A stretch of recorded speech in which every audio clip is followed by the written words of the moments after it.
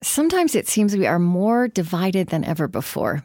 Unable to speak across the differences, we must engage to create the world we want for ourselves and our children. On Being's Better Conversations Guide is a free resource and reflection for beginning this adventure, creating new spaces for listening, conversation, and relationship. Because the point of speaking together differently is to learn to live together differently. Go to civilconversationsproject.org and find the Better Conversations Guide in the Resources tab. Again, that's civilconversationsproject.org. On Being is brought to you by the John Templeton Foundation. The Templeton Foundation supports academic research and civil dialogue on the deepest, most perplexing questions facing humankind. Who are we? Why are we here? And where are we going? To learn more, please visit templeton.org. The Templeton Foundation. Stay curious. We're just starting to understand that just because you're born with a certain set of genes, you're not in a biologic prison as a result of those genes, that changes can be made to how those genes function that can help. The idea is a very simple idea, and you hear it from people all the time. People say when something cataclysmic happens to them, I'm not the same person. I've been changed. I am not the same person that I was. And epigenetics gives us the language and the science to be able to start unpacking that. Genetics describes DNA sequencing, but the new field of epigenetics sees that genes can be turned on and off and expressed differently through changes in environment and behavior. And Rachel Yehuda is a pioneer in understanding how the effects of stress and trauma can transmit biologically beyond cataclysmic events to the next generation. She studied the children of Holocaust survivors and the children of pregnant women who survived the 9/11 attacks. But her science is a form of power for flourishing beyond the traumas, large and small, that mark each of our lives and those of our families and communities. I'm Krista Tippett, and this is On Being.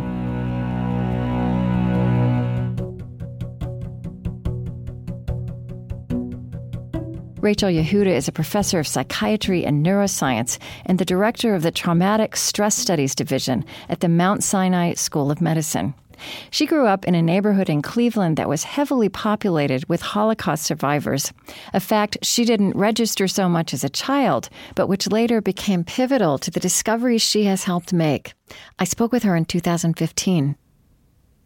The way I start all of my conversations, whoever I'm talking to, is just wondering about how you would start to describe the religious or spiritual background of your childhood, however you would describe that now.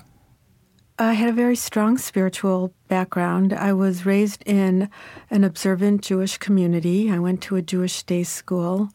My father was a rabbi, so there was a lot of Jewish study and Jewish culture and Jewish religion in our home and also at school. So I was surrounded by, actually immersed in the bubble of observant Judaism. Right. So you told me that you were the first graduating class where you were given the option of getting, was this your PhD? This is my PhD. PhD in psychology or neuroscience, that this young field was really just coming into its own. And so I wonder how you would start to tell the story of, in your lifetime, the emergence of, like the difference between what you thought you were going into when you, I guess, decided maybe, what was it, that you wanted to study psychiatry, and how you've watched that develop. What's been fascinating to you to be part of about that? Well, it was fascinating from the very beginning.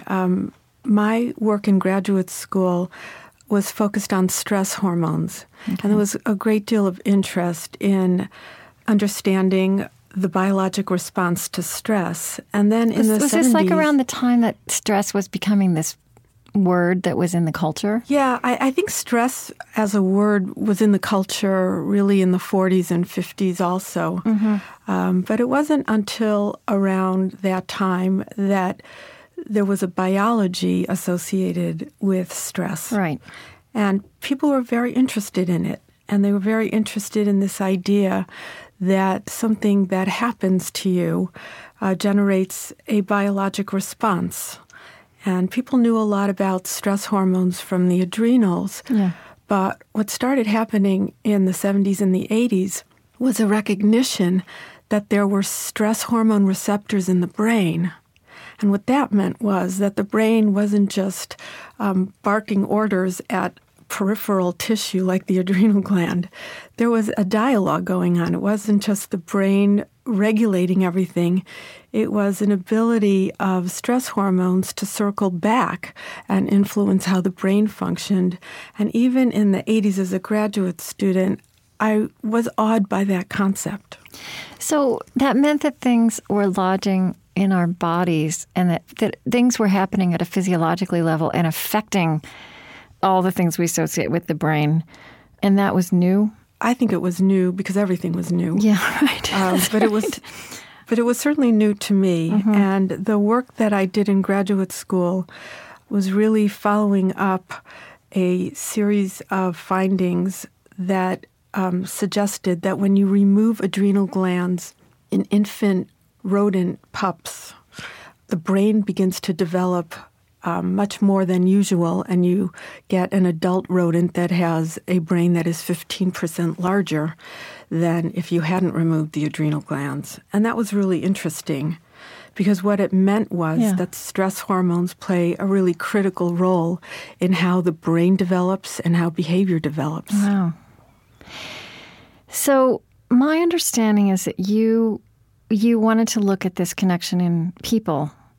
And I know I'm simplifying this, but at some point you went back to your old neighborhood in Cleveland and you started studying Holocaust survivors. And I don't know if you were studying the children of Holocaust survivors at that point. And you found a similar cortisol profile in them that one would find in veterans who had PTSD.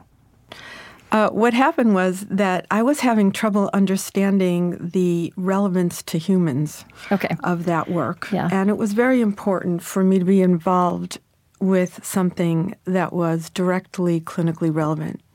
I asked to do some projects in people, and one thing led to another.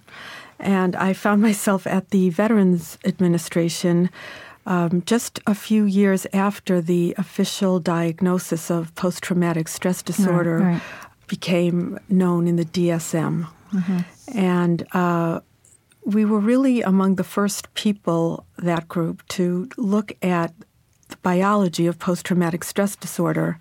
And the observation that we made, which was really very hard to understand at that time, was that the combat Vietnam veterans showed lower cortisol levels. Right. And it was a surprising observation because cortisol levels, as you may know, are associated with stress responses. Right. And people that have depression and other kinds of mental illnesses and symptoms often show high cortisol levels. So this idea that combat veterans had low cortisol levels was really kind of almost a crisis in the field. Yeah.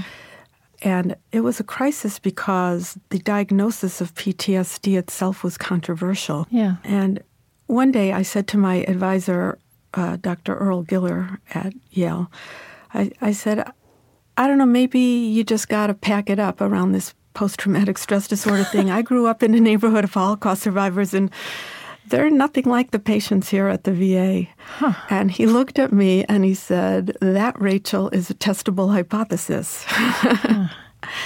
And then it went from there. We decided to drive to Cleveland, a bunch of us, and test the hypothesis that Holocaust survivors were similar to Vietnam veterans.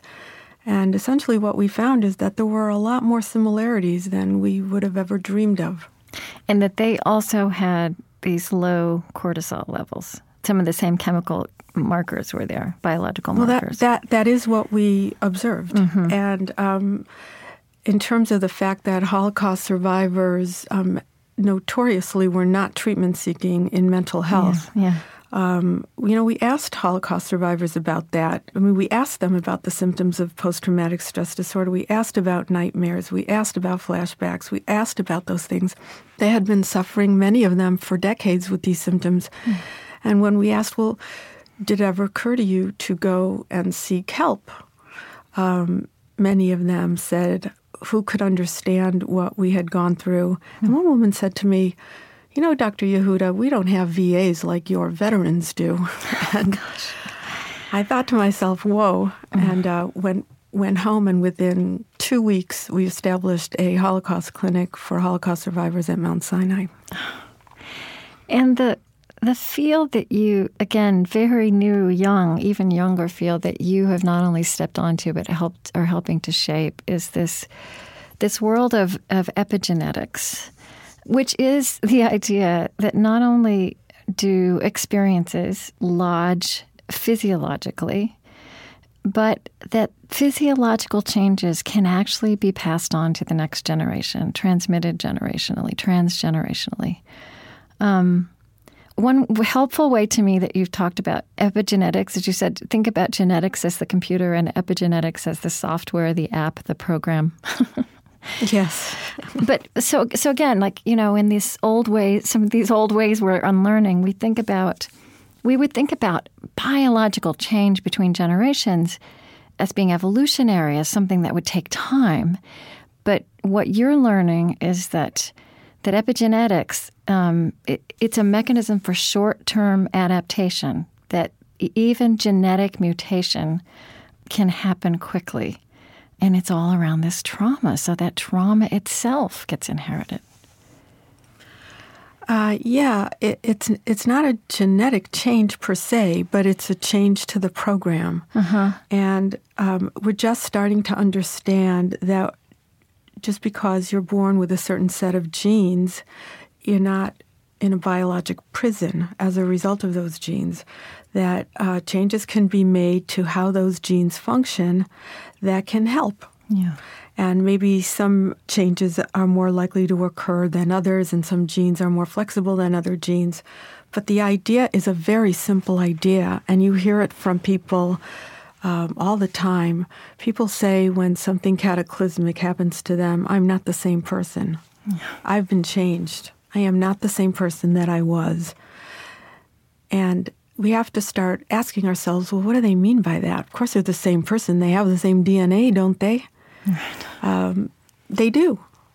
And what I think it means is that the environmental influence has been so overwhelming that it has forced a major constitutional change, an enduring transformation. And epigenetics gives us the language and the science to be able to start unpacking that.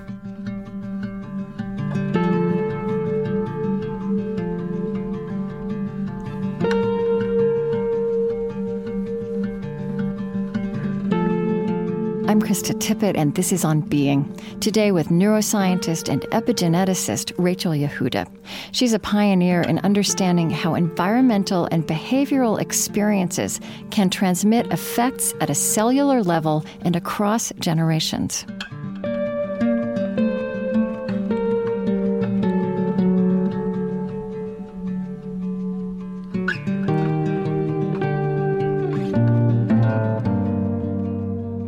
So it makes sense to us, I think, that parents who are traumatized in whatever way would exhibit things around their children, right, that would affect the children.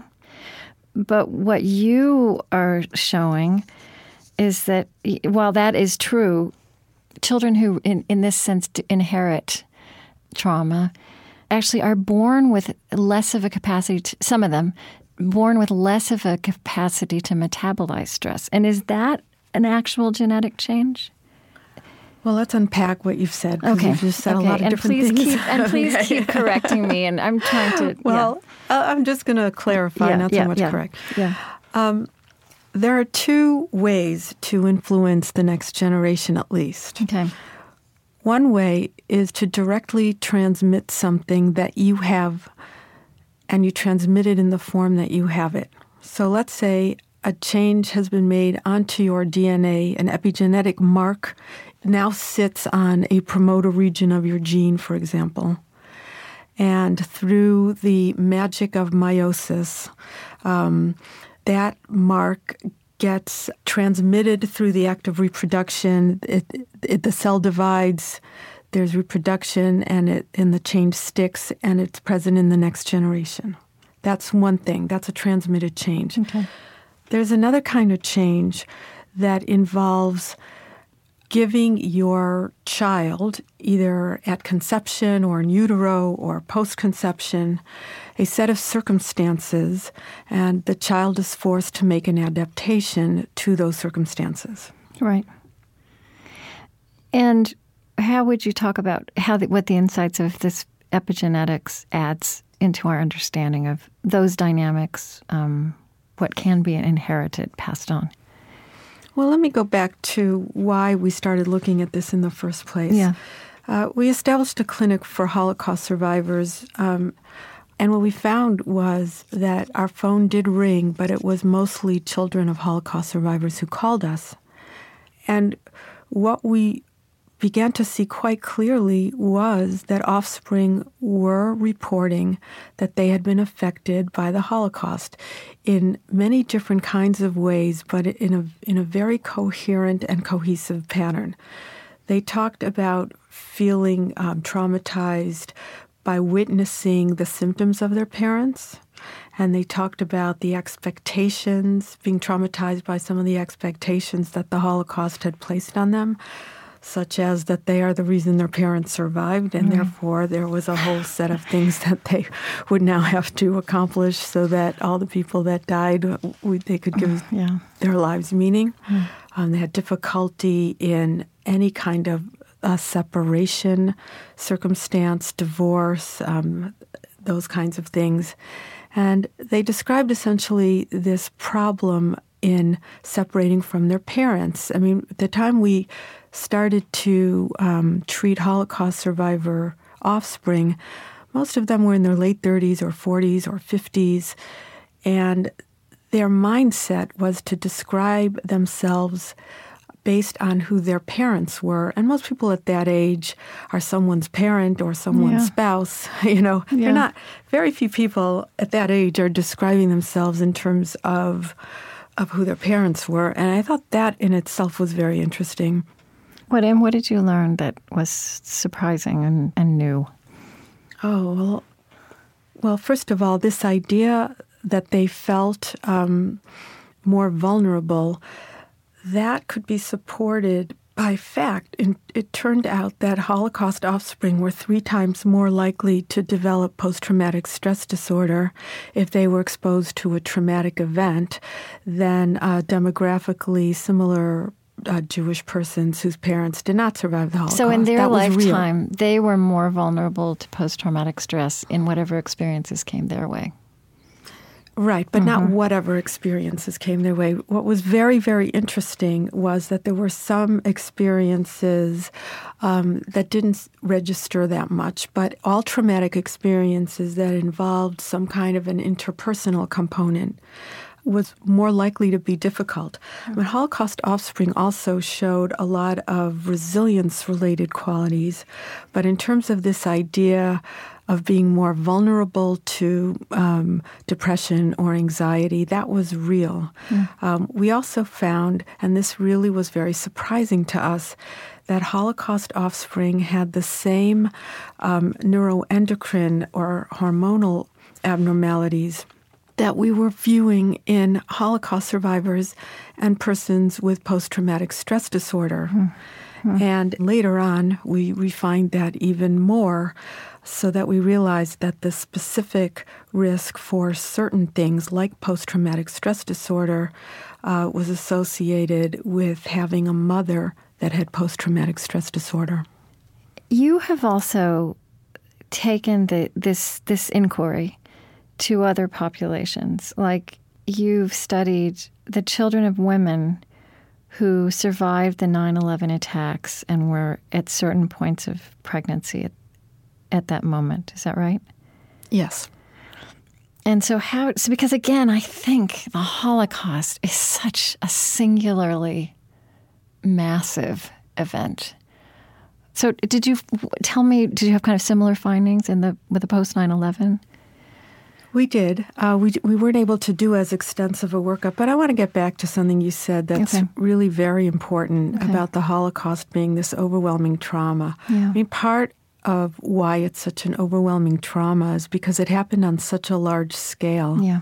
But what we have to realize is that individuals who are traumatized, maybe in a very private way, are devastated by the things that happen to them. They're just not as public. They may not be as prolonged. They may not be as great. But for somebody to be pregnant and in the World Trade Center while those buildings are coming down, that's your own personal Holocaust. Mm-hmm. And I think we can understand people a lot better if we take the time to understand the impact that these events have on them personally. Just what we look for when we study the impact of a trauma is how big the event is compared to what usually goes on for a person. And it's this idea of this overwhelming change that is what I think resets and recalibrates multiple biologic systems in an enduring way. So we have to be able to visualize that in order to understand why the body makes such major and drastic changes. Because, of course, what we've been taught in school is that you have a stress response, and after a few minutes, everything gets back to normal. We call it homeostasis. The body sort of bounces back like a rubber band. And that happens with respect to extremely circumscribed systems, but not with respect to the entire person.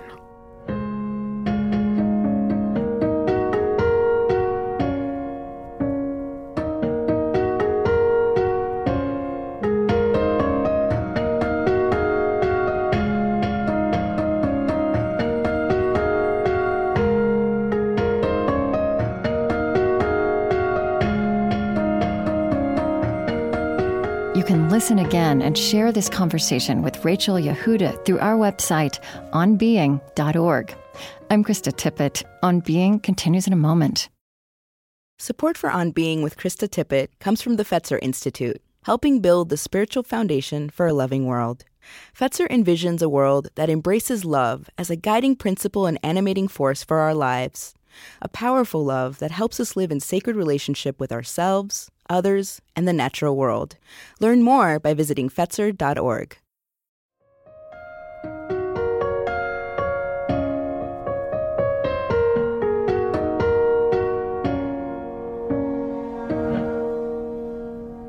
I'm Krista Tippett, and this is On Being. Today in conversation with neuroscientist Rachel Yehuda. The young field in which she works, epigenetics, explores how genes can be turned on and off and expressed differently through changes in environment and behavior. She has pioneered studies with the children of trauma survivors and helped demonstrate how experiences can transmit a biological vulnerability to stress in future generations.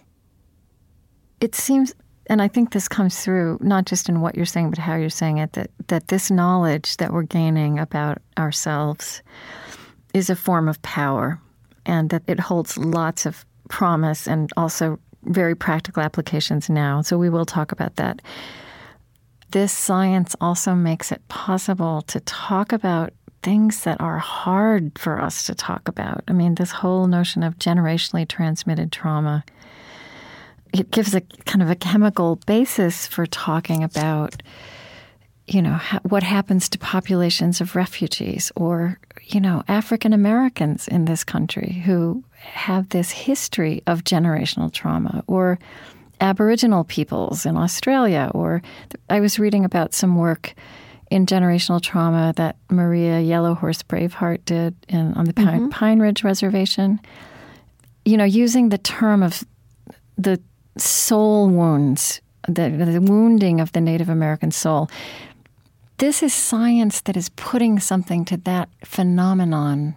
That seems to me to be quite new. It's a more holistic way of describing what happens to human beings. Yes, but it doesn't all have to be negative. I mean, I think the purpose of epigenetic changes, I think, is simply to increase the repertoire of possible responses. I don't think it's meant to damage or not damage people. It just, it expands the range of biologic responses. And that can be a very positive thing when that's needed. I mean, who would you rather be in a war zone with? Somebody that's had previous adversity, knows how to defend themselves, or somebody that has never had to fight for anything? Right. So you're saying that might be that very advantaged in many other social and cultural ways. So you're saying that there's an intelligence in our bodies behind this adaptation. Yes. Yes, right. There is a wisdom in our body, for sure. Mm-hmm. But do you know what I mean about saying that it opens up some conversations that we, to be able to talk about this in terms of science and in terms of physiology, it opens up a new vocabulary for talking about things that are very difficult, Yes, I think that's right. I think that in general, the concept of post-traumatic stress disorder has allowed us to acknowledge that trauma effects last. They endure. Mm-hmm. They don't all go away. And now epigenetics allows us to extend it to generational. Yeah. I'm just suddenly aware of a lot of work going, and I know you're so much more in the middle of this, but just as an outsider, I'm aware of this discussion and these approaches finding their way. I was in California last year. The California Endowment is doing all this work on healthy communities and putting the notion of trauma, the children being traumatized, and a much more expansive understanding of what that means based on a lot of this science, and trying to acknowledge that and treat that or help the children themselves become more self-aware and to modulate themselves rather than just punishing them for bad behavior. Yeah, I think that how we think about legacy trauma changes, if you want, historical trauma. I've given that a lot of thought. In the Jewish religion, we do memorialize trauma. We have many days. We even have a Holocaust Remembrance Day. We have fast days that commemorate the destruction of the temple. We have, on an individual level, we memorialize the date of death of loved ones. We say Yizkor, which is a memorial service. But what's very interesting about that is that these days occur on a specified time on the calendar. They start at a certain time, they end at a certain time, and then so too the effects end. So you set aside a certain part of your life to remember and acknowledge, but it doesn't own you. When you're able to put something in a context, you carry it with you, but you carry it with you in a way that promotes more reflection, in a way that gives you more of a context, in a way that shows you where you've come from, in a way that honors your past, but not in a way that overtakes your past and makes a future predetermined or impossible.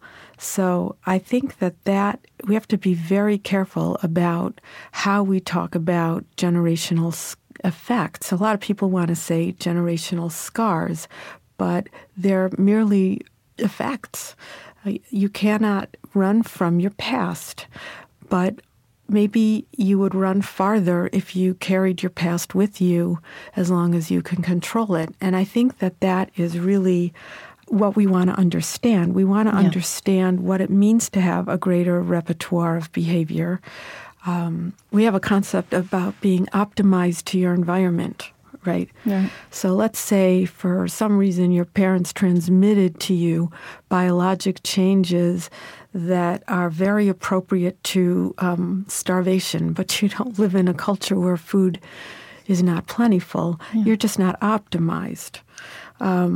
But I think that if we develop an awareness of what the biologic changes from stress and trauma are meant to do, then I think we can develop a better way of explaining to ourselves what our true capabilities and potentials are. Yeah, I'm so with you. And I mean, what you just described about how Judaism in particular, and I think religious ritual, there's always been this innate wisdom to that, kind of creating a container where the pain and the trauma is acknowledged but not allowed to, that it has its place. But it's challenging for us culturally to, it also says that when we have, this whole issue of race is so with us now, of this legacy in African American communities of all kind of layers of trauma across history.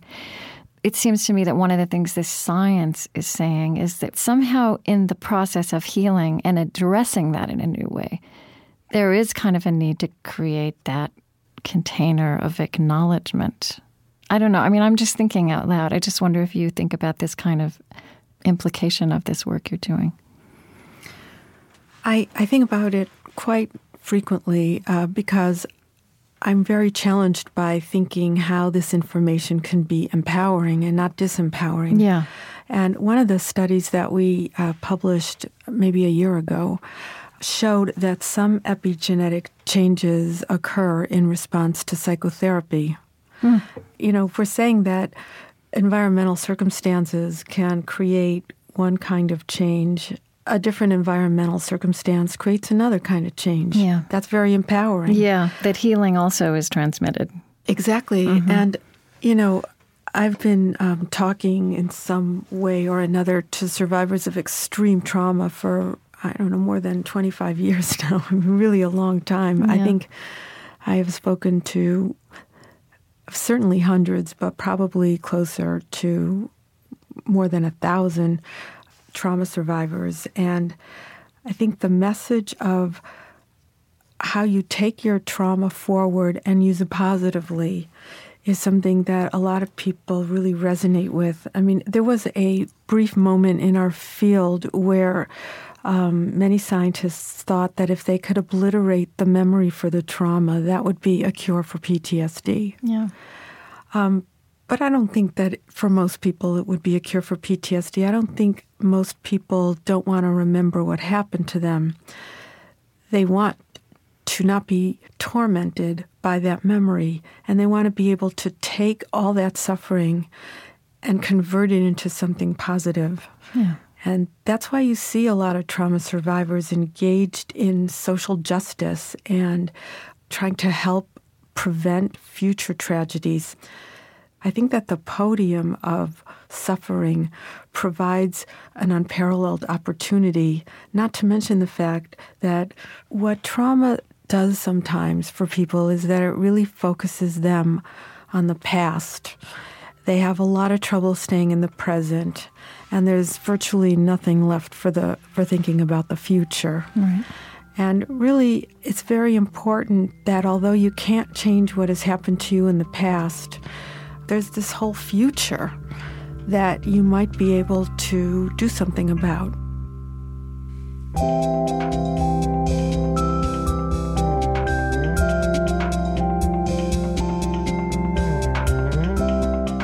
I'm Krista Tippett, and this is On Being.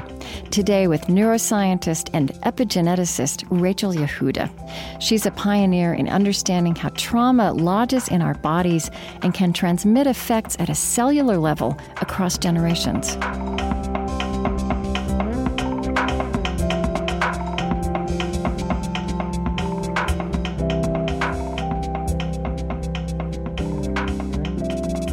I do keep being intrigued by how some of this insight, which is human, and now it also turns out that we can kind of see it in terms of chemistry, is also there in spiritual text. I mean, you quoted this passage from Ezekiel, the fathers ate sour grapes and the children's teeth were set on edge.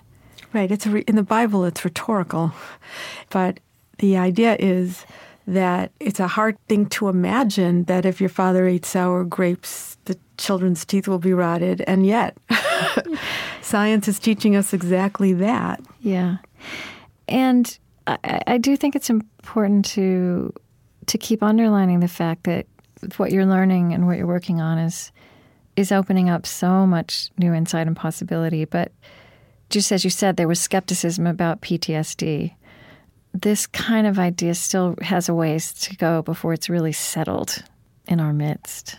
I think that's right. I think that what throws us off and why these ideas are often challenged is because there isn't a uniform response to stress or trauma.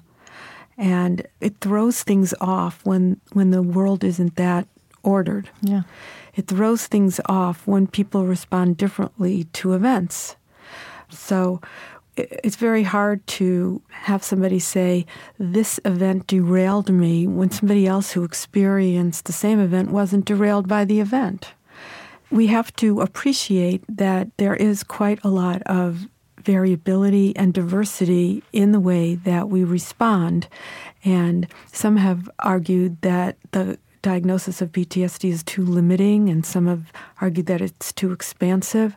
But one thing is for certain, post-traumatic stress disorder is one kind of response to trauma, and there are probably many others, including resilience. Mm-hmm. So let me ask the question this way, because it seems to me, what you're doing is you're contributing to this whole sense of how complicated we are, and it's always a dance between what comes to us physiologically and also how we behave. I mean, it's not, I think, what you're saying is that parents who've experienced trauma do pass that on in ways that have genetic, biological force. But there also are experiences their children are having that are about how their parents are with them, right? Mm-hmm. Yes. So if I, as a parent, had a traumatic experience, I mean, if you were working with, say, a mother who had been in the second or third trimester on 9/11, as you say, people who you've worked with, what can a parent do to transmute, to work with that inheritance factor, knowing that it's there? You know what I'm asking? How do you... Yeah, and I'm really glad that you brought up the 9/11 study, because we sort of didn't finish the loop on talking about it. The reason that study was so pivotal, even though we weren't able to do as comprehensive a biologic assessment as we had been able to do in adults, was that what we learned was that there was a trimester effect on cortisol levels in the babies. And that was really huge for us, and it opened a lot of doors for us, because we began to understand that some of the differences between maternal and paternal trauma and risk might have to do with the very special in utero changes or in utero contributions to what we call developmental programming, which is really about changing the stress system so that it can have this greater repertoire. So you asked me a concrete question of what I would say to a second or third trimester mother. Yeah. What I generally say to people that have a lot more to overcome because their biology has given their condition a firmer reality is that you have to work harder, or you have to understand that a lot of what you have is biologically driven. And I find that just this information... Just the information, just naming it. Just the information. Yeah. There was one time in one of the Holocaust groups, one of the women was talking about something stressful that had happened at work. It was in a group psychotherapy, and it was a terrible story.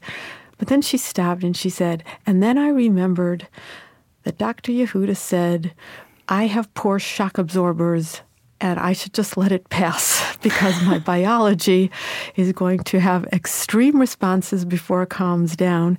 And then I did, and it really worked. Now, I didn't say that, but I wasn't that clever. But what was so interesting was how she had internalized the information that her stress system was more responsive and had used it to actually calm down all by herself in response to a stressful situation. So I pointed that out, of course, because it had nothing to do with me, but it's just the power of information. It's that knowledge as a form of power, just the knowledge exactly. itself. And I think if we know what's going on in our bodies, then it just takes a lot of the confusion and the panic away from it, especially if we have this idea that this is a step on the way to having an equilibration of some sort.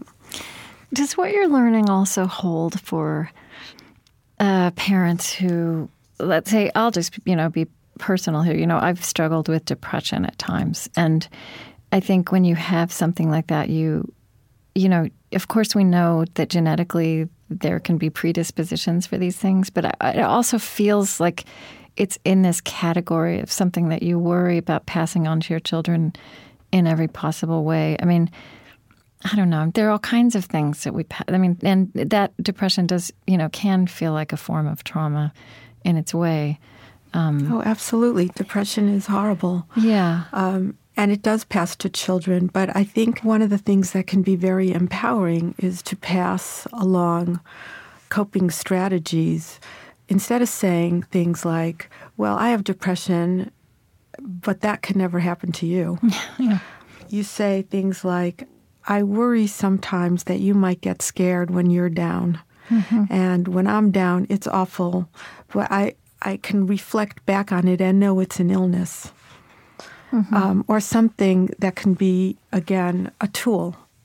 So the worst thing that you can probably do when you have depression is to not name it and to make a lot of attributions that are not valid about your character or about other things, or that you're not trying hard enough. The thing to do when you feel your depression is what you would do when you feel any illness, and that is have it treated. And of course, not every illness is treated very easily, but you deal with it for what it is. So teaching somebody how they might deal with something that you might pass on is probably the thing that I would recommend. We've talked about how this research speaks to the whole idea about generationally transmitted trauma speaks to also groups of people. Do you work at all in communities? Is this science being brought to the communal level like this, or is it useful at that level? I don't know. I'm not really dealing with things in that manner. Yeah. And ironically and interestingly,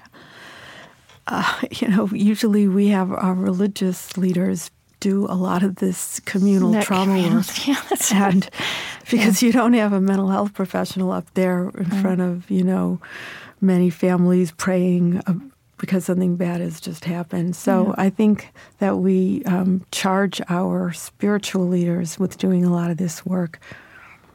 Well, what you said a little while ago, though, is that the spiritual traditions have actually created these containers for doing the naming, right? And putting ritual around it so that it has its place, but it also has boundaries. And also, I just think there's the language of lamentations. You know what I mean? That we don't have culturally, but it's so necessary to the reality of. Well, Jewish tradition believes that the same person who wrote Lamentations also wrote the Song of Songs. Yeah. Can't verify for you, but the idea is that this is a moment. It's an expression. It's a time of your life. It's not necessarily defining you always. People can have periods of good functioning and periods of bad functioning, and it can be quite uneven. There could be triggers that make things worse. There could be good environmental circumstances that make things better. There could just be a natural cycle. Time can make things better or make things worse. So there are just a lot of different ways of really approaching this. I have to say, I'm so struck kind of coming back to what you said to me at the beginning about the fact that we hear people say, something traumatic happened to them, and it could be a veteran who came back from war. It could be rape. It could be, a violent accident or a criminal attack. And they say, it changed me. And this knowledge that you now have is, in fact, it did. It changed people with genetic force, and it can... Epigenetic force, and it can be passed on. Also, I'm so struck by the fact that this knowledge itself, just acknowledging the force of what has happened to us, of the force of trauma, itself is a piece of knowledge that, I don't know if you want to say it's healing, but that it helps, that it's a building block to healing. I think it's a necessary prerequisite for healing. You have to do more than just recognize it, but you have to recognize it. Right. We have a culture that goes to two extremes. They either completely dismiss something as nothing happened, don't worry, or they get very hysterical about what might have happened. And really what we have to do is give ourselves a little time after an adverse event to kind of take stock and not be so hard on ourselves or not set expectations, and just listen to our bodies and give ourselves the space to be quiet and to heal and to ascertain what has been damaged, and try to counteract that by putting ourselves in the most unstressful, healing environment that we possibly can have to counteract some of that and promote a biological and molecular healing process that might forestall some of the epigenetic and molecular changes. I keep having this memory of an experience I had a couple months ago. I was in the city of Louisville, where they're working on, from the mayor to the chief of police to the school system, they're trying to figure out what it would be to be a compassionate city. And they're actually using some science in this. They're bringing some contemplative methods into schools. It's very interesting and very holistic. And there was a pastor, an African American leader who leads one of the important church there. And he said that just one of the most important transformative things that this mayor had done, and then that young people in his community had said this to him, was to sit with their grief, Beautiful. to dwell with and they may have used the word trauma, but just to let that be in the room, feel it, it instead of running to someone to give you a sleeping pill. Yeah, feel it. I mean, if you want to have that kind of a culture, it boils down to two words. It boils down to being able to ask someone, "You okay?" Just the idea that you are acknowledging the possibility that something bad has just happened to someone, and inquiring about them is really, really at the heart of how military cultures really check up on each other. And in other healing cultures, you really hear a lot of people saying, "Hey, you okay?" Mm-hmm. And if you're not okay, I mean, the fact that you're not okay, right? That something terrible really has happened, and letting that also be true. Well, a second stage is saying no when you're not. But that's a different problem altogether. But just the idea of creating the space for that to be a possibility, instead of having the assumption in our lives, we just assume everything is okay. Yeah. And how are you? Great. Right? We do that reflexively. How are you has become a pleasantry that is devoid of all meaning. But just really kind of taking a second to inquire in a real way about how someone is doing. And even if they don't tell you, and even if they lie to you, it will probably have a beneficial effect.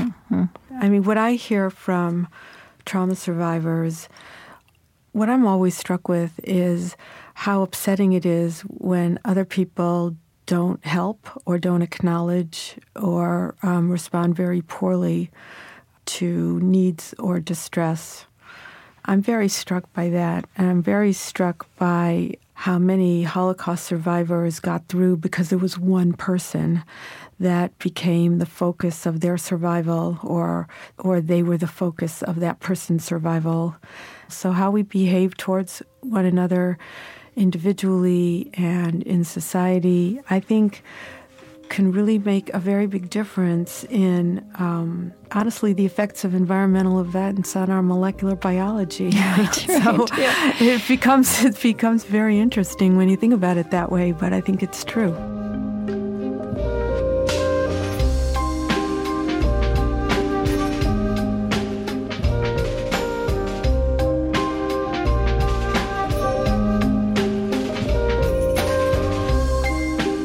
Rachel Yehuda is professor of psychiatry and neuroscience and the director of the Traumatic Stress Studies Division at the Mount Sinai School of Medicine. She's also director of the Mental Health Patient Care Center at the James J. Peters VA Medical Center in New York City.